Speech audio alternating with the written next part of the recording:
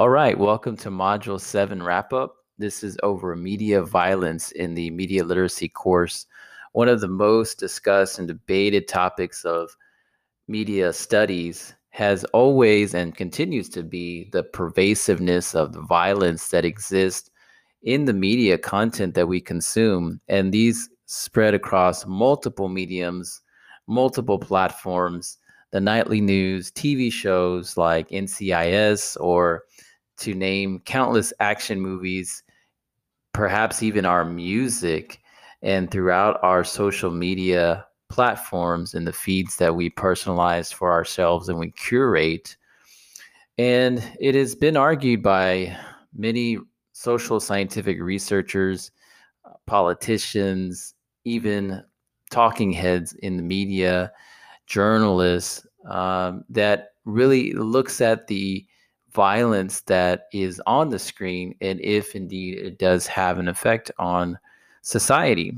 And so, hopefully, through this module, we were able to provide you with some reading content that is bringing forth the issue of media violence directly to us, asking us questions regarding what are some ways that we can define what violent media actually is. What is violent media? What constitutes it?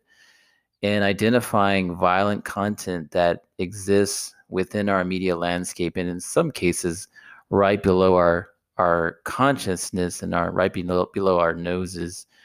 We also looked at identifying what might be some faulty perceptions that we have about the impacts of media violence, and indeed looking at the implications for society and for individuals to increase our media literacy regarding this issue. So, hopefully, the reading and also the content provided in the content page that breaks down a definition and provides an operational definition for violent content and how we become desensitized throughout the exposure to these media content that is deemed as violent.